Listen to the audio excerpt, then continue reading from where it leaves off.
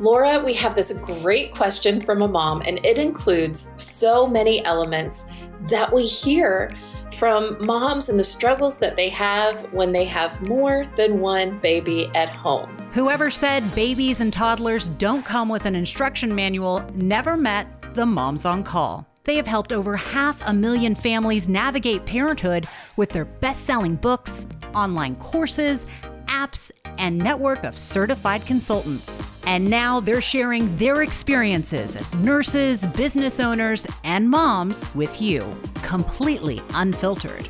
Welcome to the Moms on Call podcast with Jennifer Walker and Laura Hunter. Hi, Jennifer and Laura. This is Ashley and Mike from San Diego. We're longtime Moms on Call fans.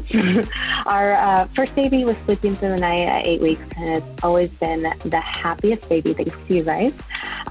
However, our second baby is 11 weeks old now and is so different from our first. We can't get him to nap for more than 30 to 40 minutes. He's still waking up once a night and having colicky fits. And we just thought that we'd be past this stage by now. He's even spits up my breast milk like crazy. So I'm trying formula, and I even gave up coffee and wine. So I have nothing to live for now.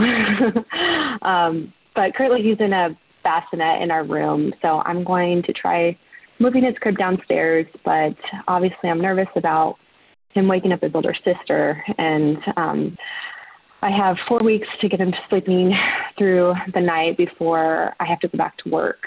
Please help us. Well, you have come to the right place because we are going to help. There are, at 11 weeks, there are some really great strategies that we can use, and some may be surprising, to help you to get back on track. And the first thing that we want to look at is getting the nights done first. And now that this little one is 11 weeks old, and if over 11 and a half, 12 pounds, we're going to move and jump right into taking that swaddle away, getting him in his crib, and getting him sleeping all night, all at the same time. And it seems so counterintuitive to get that all night sleep and then improve the additional sleep during the day. But we have seen that that is how it works over and over again.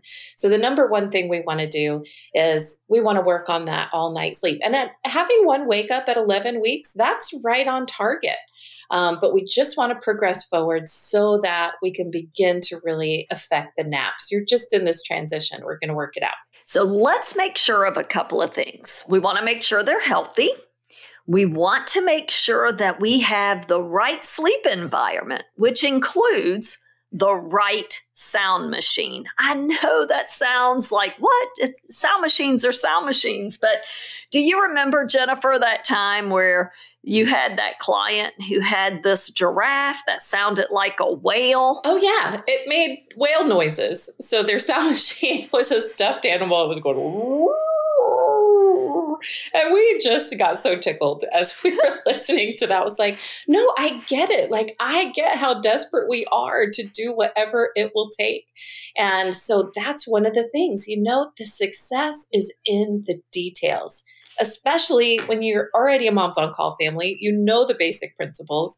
So we want to just make sure that we have the details of that sleep environment really sorted ideally. And that means the sound machine that works. That's right. So we want that right sound machine. The next thing that we're going to talk about is now that we're 11 weeks old and we're assuming, since we can't ask some questions back and forth, that this little one is 11 and a half, 12 pounds, we're going to take that swaddle away.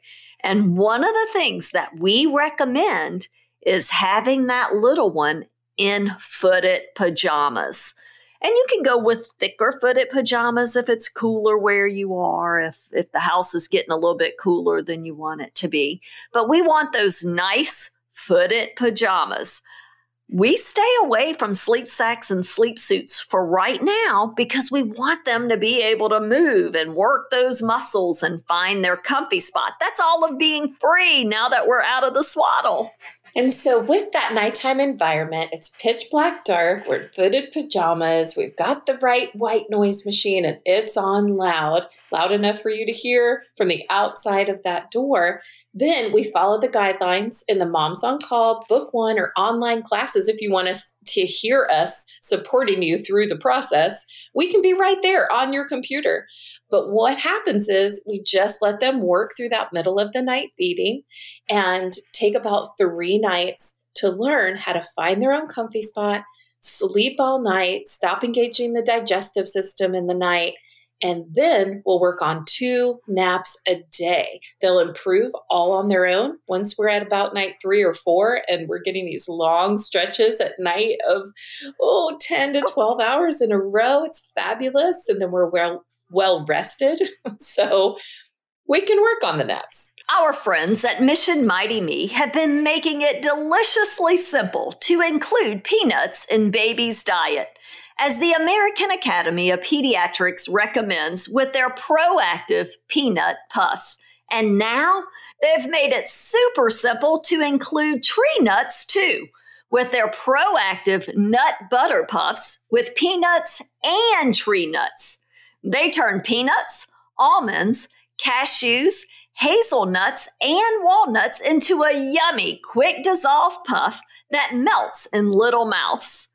Mighty Me Puffs are a safe and delicious way to follow new feeding recommendations for introducing common food allergens to babies and toddlers, and keeping them in the diet regularly. And Mission Mighty Me was founded by the very pediatric allergist whose research formed the new guidelines. How cool is that? Proactive Puffs from Mission Mighty Me make it deliciously simple to feed your little one peanuts and tree nuts. And big kids love them too. Visit missionmightymE.com to learn more and use Moms on Call 20 for 20% off your first order. You know, while we're taking the swaddle away and taking that middle of the night feeding away, we also need him to be in his room and in his crib. And you just don't want to wake up that older kid. Let's talk a little bit about that. Saving the quiet one is a surefire way to set up unsustainable sleep habits. And it's just having sets of twins, both you and I do. And it just messes with your mind because you think 1 crying baby is hard to manage, but 2 crying children is just the end of the world. Like, I can't even fathom it. And so we really start to serve that, saving the quiet one, instead of serving the sustainable habits for the household. So when we're ready to make that transition, the funny thing is that you can have 1 kid that is just crying and crying really loud and another that's sleeping like nothing is happening.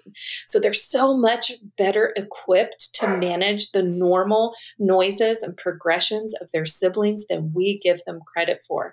And often what we're afraid of doesn't even happen. So before bed for your older child, go ahead and say, you know what, babies cry sometimes. If your little brother or sister wakes you up in the middle of the night, just close your eyes and go back to sleep. The older siblings tend to want to be our alert system to make sure that we know that somebody else may be crying. But other than that, they're totally equipped to sleep through it if they have that reassurance a little bit at a time before they go to bed at night. And they know you're okay with it, they'll be okay with it. And once we get through the next 3 to 5 nights, then we can focus on these naps. And we do get tons of nap questions. And really, I think, Jennifer, sometimes what we forget about is what is that normal nap sleep cycle. And it's unrealistic to think that they're going to sleep for 2 solid hours and never make a sound 5 times a day. That's just unrealistic. So we always want to talk a little bit about what is considered a normal nap sleep cycle. Well, Laura, that's a great question. They go into that REM sleep cycle for about 30 to 45 minutes and then come up into what's called twilight sleep, where they are the closest thing to alert and can actually cry for up to 5 minutes and still be asleep. many of us have caught this situation happening. You go in there and like, they were making so much noise, but their eyes are closed. And then we have another 30 to 45 minutes of REM. So 30 to 45 minutes of REM, 10 to 15 of that twilight sleep, and then 30 to 45 minutes of REM. And so I think it's so important that when they wake, now that we're going to not be in the swaddle, right? We want to try and stay out of their way. And I always suggest that for 2 naps a day, and there is nothing any sweeter than focusing on those 2 naps, heading to their room and doing what I call that pre-nap routine, Jennifer. That time when you just kind of go in the room and start to wind down and change the diaper and snuggle a little bit and read a story or whatever your pre-nap routine is. And then let's get that little one down in that environment of natural light, the right sound machine going, and let's get them down. If we can just stay out of their way until within 30 minutes of the next Mom's on Call feed time that's on your routine, that will allow us to kind of gauge when we need to go back in the room. Because unfortunately, at this age, if we keep going in and out, we tend to take that natural ability through that nap sleep cycle of waking, fussing, finding their comfy spot, going back to sleep. So once you're within 30 minutes of the next feed time, that's when it is okay to go in, do some low-key snuggle time for 10, 15 minutes, and then you've made it. And we can make sure that we get that next feeding on track and move on through the next steps of our routine. And if they happen to fall asleep in that low-key snuggle time, wake them up and feed them at the scheduled time. We're not trying to make up for lost sleep. We're trying to set that inner 24-hour clock that is so powerful. And we want to pick 2 naps a day to do that with. The other naps can be cat naps. That's okay. But just concentrate on 2 naps. The first 2 in the morning tend to be some of the best of the day, but just evaluate what your day, the demands of your day, what that looks like, and when you can try and be in that environment twice a day to work those naps out. And we are going to get you to a situation long before you have to go back to work. And we're talking about another call, which will be how do I get my daycare to follow some of the guidelines. So we'll cover that another time. But these 2 elements should really be able to give you what you need, because both of those kids are 100% perfectly capable. They are strong, adaptable, and resilient. And so are you. And you guys can do this. Thank you for listening to the Moms on Call podcast. Please visit momsoncall.com for more resources to help you parent with confidence and thrive, not just survive this amazing parenting journey. We are always taking your messages at 888-234-7979. You can also find us on Instagram. We are Moms on Call there. We are so grateful for you.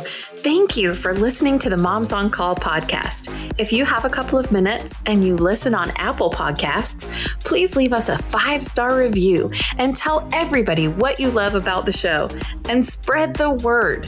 If you have parenting friends or people who are expecting in your life, grandparents, anybody that you think would really enjoy this material, let them know that the Moms on Call podcast is available for them for free wherever they listen to podcasts.